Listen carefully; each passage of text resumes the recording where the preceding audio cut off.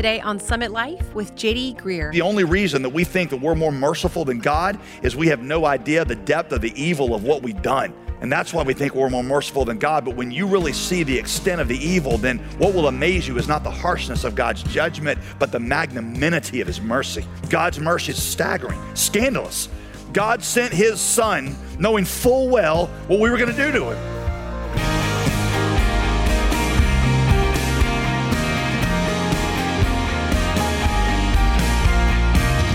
Welcome to Summit Life with pastor, author, and teacher JD Greear. I'm your host, Molly Vidovich. Today, as we conclude our teaching series on the parables of Jesus, I have a question for you. Are you just hearing things about Jesus as we go through this content, or are you truly listening to him and understanding what he has for you? It's a challenging question as we wrap up today. And as a quick reminder, it's also the final day to reserve your copy of the matching 10-day devotional resource. If you missed any of the messages of this teaching series, or if you'd like to get your copy of the Listen Up devotional, visit us at jdgreear.com or by calling us at 866-335-5220. But for now, let's join Pastor JD in Matthew 21.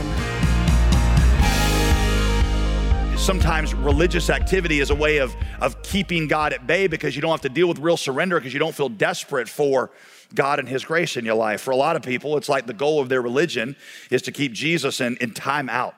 You parents know how, when your kid gets naughty or noisy or just annoying, you want to put them in time out and they go stand in the corner and they're over there in time out. And that's where people want to keep Jesus. It's like he's there when we need him. We don't want him all away. We want him in our lives. But our goal is to keep him kind of out of our lives and not interfering with what we're doing.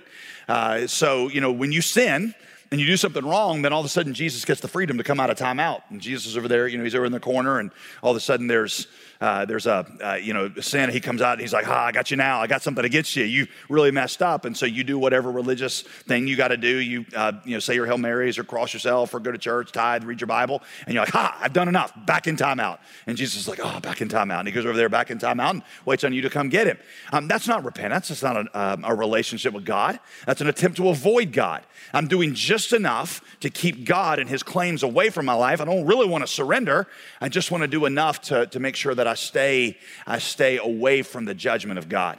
That's what these religious leaders, Jesus was showing them. It's like you've used religion to avoid God's rightful claim on your life, that he is the one with all authority and he's the one that deserves all glory. Which leads me to number 2, which is similar to the first one. Most rejection is rooted in a desire for control. Some unbelief is willful, and most rejection is rooted in a desire for control. The servants had been hired by the owner, but by verse 38, they're now acting as if the vineyard belongs to them. Everything in us, in the human heart, wants to pretend like we're the owner, not the tenant. The world constantly reinforces to us that we're the owner. This is your life. You got to make the most of it. You got to enjoy it. You got to get your bucket list and do everything on it. You're the owner.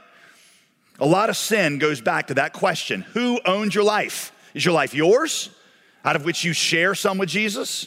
Or is it his, which he is allowing you to enjoy? For many people, I've told you that Jesus is like the GPS system in their car. You decide you want a happy life and God has got something to do with the happiness in your life. So, and you keep it there and you keep it turned on and it helps you know which way to go. But the GPS system, you've always got the option to disobey the directions.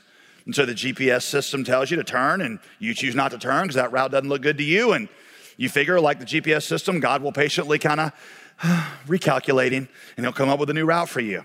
And by the way, I know a guy who told his wife that the GPS directional lady he thought was the ideal wife, and he wanted to know why his wife couldn't be more like her, that when he made a decision she didn't like, she should just recalculate it. And that conversation did not go well, and I would not commend that to you. But many of us have that relationship to God where we're like, well, God, I just expect you to be there to tell me when I ask a question, and I expect you to adjust when I don't, because I'm the owner of this car, and you're there to give suggestions and make things work out. God is the owner of your life. He is not the navigation system for it. And a lot of our rejection of Jesus comes out of this sense that I'm the owner and he's the help rather than it's his and I am his servant that is just receiving this on loan from him for a while. Number three, what we see is that God's grace toward us is amazing. God's grace toward us is amazing, but it won't last forever. God shows his grace toward us in this story in repeated ways. First, there's the fact that he gives the vineyard to us to enjoy to begin with. Life and all the pleasures that go with it are just a great gift that God gives us that he wants us to be happy with and he wants us to enjoy. He shows his mercy to us through allowing us to enjoy the vineyard. Second, through the repeated patient warnings he sends the rebellious farmers, he shows his mercy. In this story, he doesn't just send them one messenger, one chance to repent. He sends them chance after chance after chance when it seems like they've demonstrated they don't need any more chances. Same is true for you and me. He sends us repeated warnings. For some of you, it's happening right now. You're here and God has been trying to get a hold of your life. And this message is just one other thing where God's saying, wake up, pay attention. Now, sometimes it's more of a natural messenger that comes. The process of aging. Aging is depressing, I can tell you firsthand, but in one sense, aging is God's gracious reminder that I don't last forever and that everything that I have is borrowed from God, that I'm a tenant and I'm not the owner. My daughter is in middle school and they had their end of year middle school soccer picnic. And so they had a pickup game between the girls' middle school soccer team and the parents. That doesn't sound that difficult, right? I'm gonna go out and play soccer with a bunch of middle school girls. They about killed me. I have parts of my body, this is 2 weeks later, I got parts of my body that I'm like, I didn't even know that part was still attached, but it hurts, it's sore. One of them was on part of my foot. I'm still, if you see me walking up here, I'm still limping slightly, and it's from a middle school soccer game. I get sore, sometimes I'll wake up in the morning and I'm sore, and I'm like, all I did the night before was sleep. Like somehow, going from this position to that position in bed is enough to make me sore for 2 or 3 days. These things are all messengers that life just goes quickly, and I'm not the owner. I can't even hold on to the health and the body that I have. It's all borrowed, and ultimately it's all gonna be turned back in. The fragility of life is a messenger that we're not the owner. Maybe you've seen something you thought was secure get taken away. I remember reading a couple of years ago about just one of the most successful Civil War generals. I can't remember if it was for the South or North, but won all these incredible battles against ridiculous odds and then died right toward the last year of the war because of a tick bite. And I thought, so here you've got a guy who could face down armies and overcome them, and a little tick that you could squash under your foot ultimately is what killed him. It's a messenger that you're just a tenant, not really the owner. C.S. Lewis said that unfulfilled longings are a sign to you from God that you're a tenant, not the owner. He said in every pleasure, the longing for the pleasure was better than the actual obtaining of it. You ever experienced that where the pursuit of that pleasure is actually more enjoyable than when you obtain the thing you were looking for the whole time? I always tell people that there are only 4 things in my life that have fully lived up to expectations. Just 4. Number 1, becoming a Christian. Number 2, getting married and having kids, okay? Number 3 was going to the island of Kauai in Hawaii, one of the only places I've ever been that fully lived up to expectations. And then number 4 was skydiving. Those are everything else in my life is disappointed. Everything. Everything else, the search for it was not as good as the obtaining of it. That's what C.S. Lewis was talking about. He says, I've spent my life chasing after academic success and money, and I've spent my life chasing all kinds of things. And here's the way he described it. He said, it's like the scent of a flower was in my mind that I've never been able to find on earth. I've smelled the smell, but I can't find the flower. He said it was the echo of a tune that my soul longed to hear. I hear the echo of the tune, but I can't find the original on earth. And he concluded by saying, if I find in myself desires which nothing in this world will satisfy, the only explanation is that I was created for another world. Unfulfilled longings are a messenger that you're not the master, you're not the owner, you're just a tenant. Again, some of you are in church today and God has been after you, and this is another warning that God has given to you. Life is a messenger constantly coming at you saying, you're not in charge, you're not the owner, you're just a tenant. So God shows his mercy by letting you tend the vineyard to enjoy it. He shows his mercy by sending repeated warnings. The ultimate way of showing mercy, of course, was by sending his son. Like I said, we got to stand a little dumbfounded by the mercy of God that was shown to these farmers, right? After they'd killed the other messengers, he would send his son.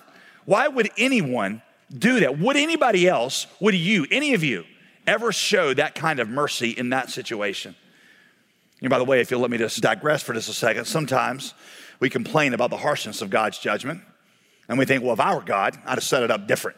And I'd have been a lot more merciful than him. But any time in Scripture, listen to this, any time in Scripture when God's disposition to mercy is contrasted to a man's disposition to mercy, God always wins by a long shot. Think about it.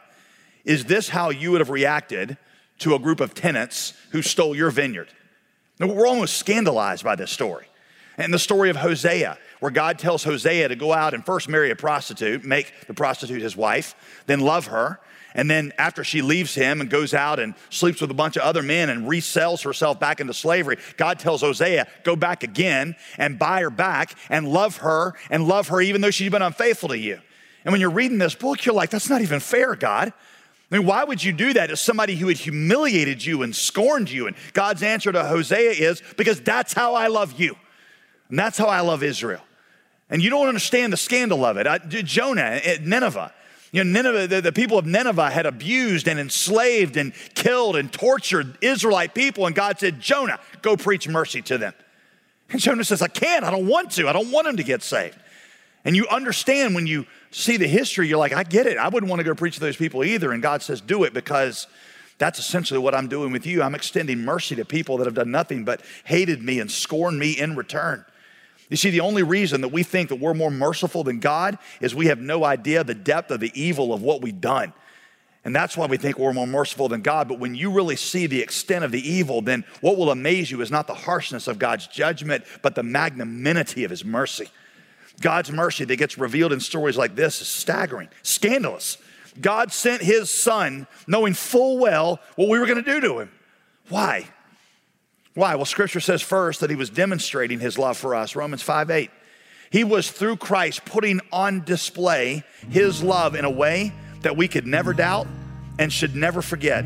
We see that he was willing to make himself vulnerable and put himself in harm's way for no other reason, for no vested interest than to rescue us.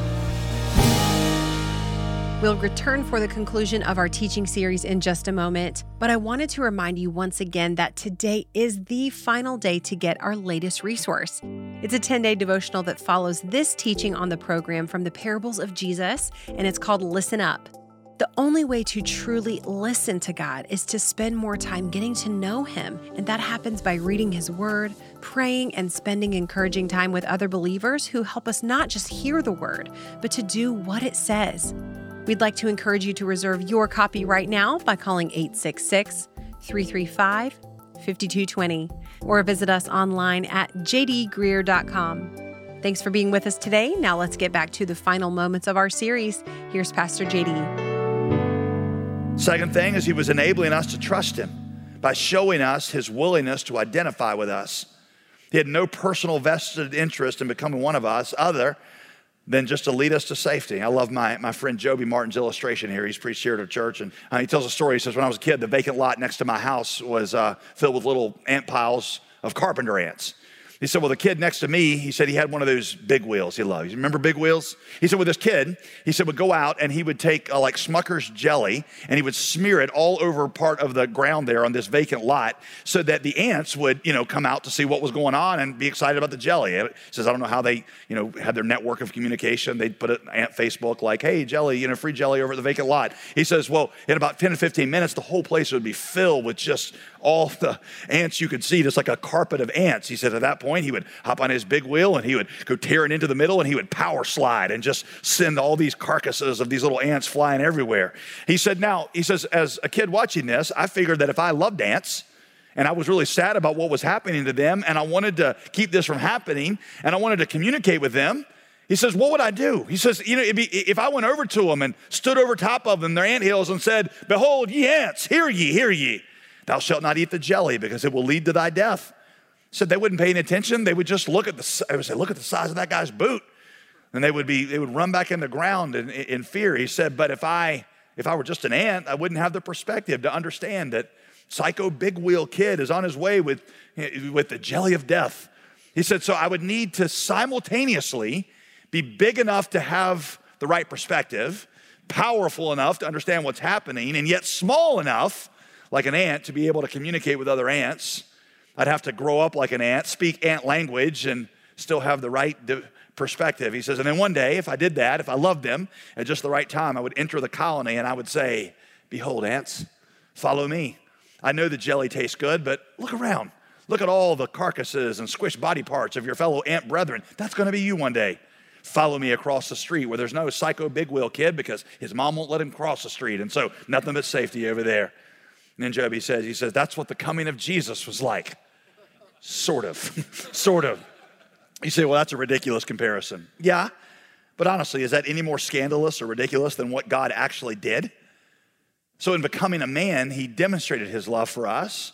He identified with us. He got himself in a place where we could see his vulnerability and be in relationship with him, and we could trust him. And then his death, thirdly, became the means by which he saved us. I mean, this is the irony of the gospel, is that our murder of him became the means of our forgiveness, because our murder of him had him die for our sin, and that satisfied the penalty that was due on our sin in our place. You see, there's only two ways to pay for sin. One of them is you can pay for it eternally, or secondly, he, the righteous, can suffer in your place. His death also released in us the power that would change us. Again, the irony of the gospel. The murder that came from the hatred we had toward God became the means by which God destroyed the hatred in our hearts. His willingness to serve us and to suffer for us breaks the stronghold that self-centeredness and self-will have on our hearts. How do you get the new heart that they needed? How do you get the new heart that doesn't hate and kill the prophets? That only comes, Jesus says, by being in right relationship to me. Look at what he says next. What he says next in verse 42. The stone that the builders rejected became the cornerstone. This is what the Lord has done, and it's wonderful in our eyes. Therefore, I tell you, the kingdom of God will be taken away from you and given to a people producing its fruit. In the last verse, whoever falls on this stone will be broken to pieces, but on whomever it falls, that it will shatter him. So what it's showing you is that his grace is amazing. It has the power to transform you, but it's a grace that won't last forever. You choose whether to let his death compel you to repent and to build your life on him and to have him change your heart, or you ignore him, and that stone will crush you. God, in his mercy, has sent you messenger after messenger after messenger to remind you you're not the owners. And finally, he sent to you his son, Jesus, who came and lived the perfect life and showed authority and mastery over all of the things that scared us: death, disease, the weather, demons. He conquered all of it, and he showed you that he was doing it so that he could rescue you. It's amazing. But in this parable, he shows you it won't last forever. The parable's question Jesus is asking them and us is, if you won't listen to the Son, then who would you listen to? Who would you listen to, and what hope is there for you? God will not force himself on you, and if you won't listen to the revelation of himself in Jesus, then who would you listen to? Number 4, last one. Finally, don't flatter yourself that God couldn't get along without you. That's what he's telling them. In that last statement, Jesus told the Jewish leaders something that they absolutely did not believe. Verse 43. Therefore, I tell you, the kingdom of God will be taken away from you and given to a people producing its fruit. And they thought, no way. Man, since Abraham, we've been God's people. What other faithful group does God have? Who's got the history we have? God can never turn away from us. In another place, they told themselves, God will never destroy us because we're the sons of Abraham and we're his only people. And Jesus responded by saying, listen, God can raise up new children of Abraham from these stones if he wanted to.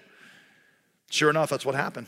70 AD, just 30 or 40 years after Jesus is teaching this, the Roman ruler Titus Vespasian massacred the citizens of Jerusalem, tore down the temple so that not one stone was left on top of another, and murdered and destroyed 985 villages in Israel.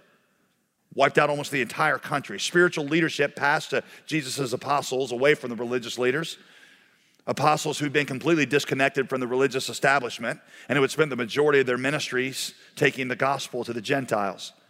Paul gives the same warning to us. He said, just because God took it from them and gave it to you, doesn't mean it's going to belong to you forever. To Gentile Christians, he says, don't take your place for granted. Romans 11, verse 20, the branch of Israel was broken off because of unbelief. And you Gentiles, us, Summit Church, we now stand in their place by faith. Don't be arrogant, though, but tremble, because if God did not spare the natural branches, why would you think he would spare you either? If you didn't listen and you didn't repent and you didn't believe, we would not be the first people in history that God had discarded and then started over with somebody new. The question is, are we walking in a way that is worthy of the grace we've received? That's how Paul frequently admonished his churches. I urge you, therefore, he tells the Ephesians, walk worthy of the calling which you have been called in Jesus. Are you walking in a way that is a proper response to the grace of God? I mean, just think through the different areas of your life. Do you worship in a way that is a proper response? Do you worship with the enthusiasm that should come from somebody whose soul had been purchased by the blood of the only Son of God? Does how you worship put his worth on display? Does God look at you and say, that's why I died right there? Because their response, the way they worship, is what I was going for when I came to redeem them from sin. It's how you give. Just how you give. Is it a worthy response to who Jesus is and what he's done? Is it a worthy response to the preciousness of the gospel that you have, that you want to see other people have? Is your attitude towards sin and holiness? Do you fight sin with the fervor that should come from somebody that knows the great price that was paid in order to purchase their soul? You see, if God took the gospel away from Israel and he gave it to others because they didn't respond in a way that was worthy of it, then he could certainly do that to our church.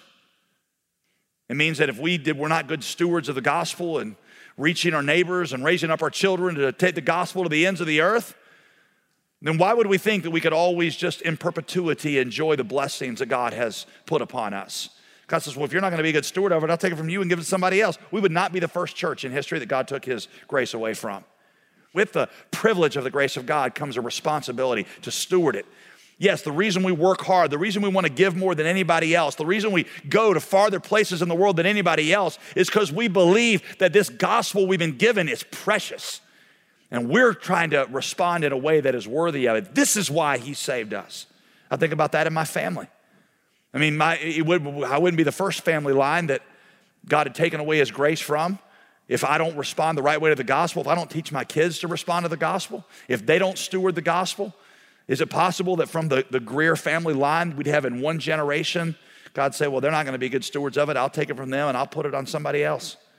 God will keep his promise to build his church, but there's no guarantee that us and our descendants will be the ones he does it through. The denomination we're a part of, that's another question. God has blessed the Southern Baptist Convention immensely. It's the largest mobilized mission force in history, planting more churches around the world, but that's no guarantee that God's going to keep his hand on us if we don't respond in the right way to how his Spirit is moving in us and if we're not good stewards of the gospel. Our country, here in our country, we have enjoyed access to the gospel like no people in history. There is no guarantee that that will continue. That if the churches in this country are not responsible with what God has given them in the gospel, then there's nothing to say God might not take it from us and to say, yeah, the new center is not going to be here. The new center is going to be down somewhere in South America and Africa, which, by the way, is already beginning to happen as believers there begin to steward the gospel in ways that American Christians have just grown comfortable and complacent with. Yo, look, God's promises are guaranteed, and he is going to do mighty things in the world, but we must never be so presumptuous as to think that God can only do mighty things through us because we are his people. He can raise up children of Abraham from the stones. If we do not walk forward in humility, in grateful response, in a worthy way to the grace that is given to us, then he will pour out his powerful Spirit somewhere else. The grace of God is the greatest gift, not to be taken for granted, and it's meant to be shared. Thanks for being with us for this great teaching series. We pray that it's been a blessing to you and has brought lasting change to your life and your understanding of the gospel. Now, JD, now that we've concluded this series titled Listen, help us take a step back. Can you give us the big picture from the past couple of weeks? Well, as you've probably realized, it's about the parables of Jesus. That was one of the key things Jesus would always say. Listen and listen not just with your ears, but listen with your heart. These are stories so simple that a child can understand the plot line, yet they are so profound that we can never really exhaust the wealth of their wisdom. We want to give you a copy of this new book of 10 devotionals that I've written that'll help you refocus on the gospel and the teachings of Jesus, following right along with the 5 parables we are covering in this series. We would love for you to reserve your copy at jdgreer.com. Head over there right now or when you get home and take a look at it and get your copy today, because I think you'll find it to be a blessing. We believe this devotional book will help you feel more confident and more joyful in reading the Bible and applying it to your life right away. And today is the final day to reserve your copy, so don't wait. When you give $35 or more, we'll send you a copy of Listen Up as our way of saying thanks for your generous support. Give us a call at 866-335-5220, or you can give and request the book online at jdgreer.com. I'm Molly Vidovich, encouraging you to join us next week for a short and timely teaching series titled Rest and Distraction. Don't miss the next Summit Life with JD Greear. Today's program was produced and sponsored by JD Greear Ministries.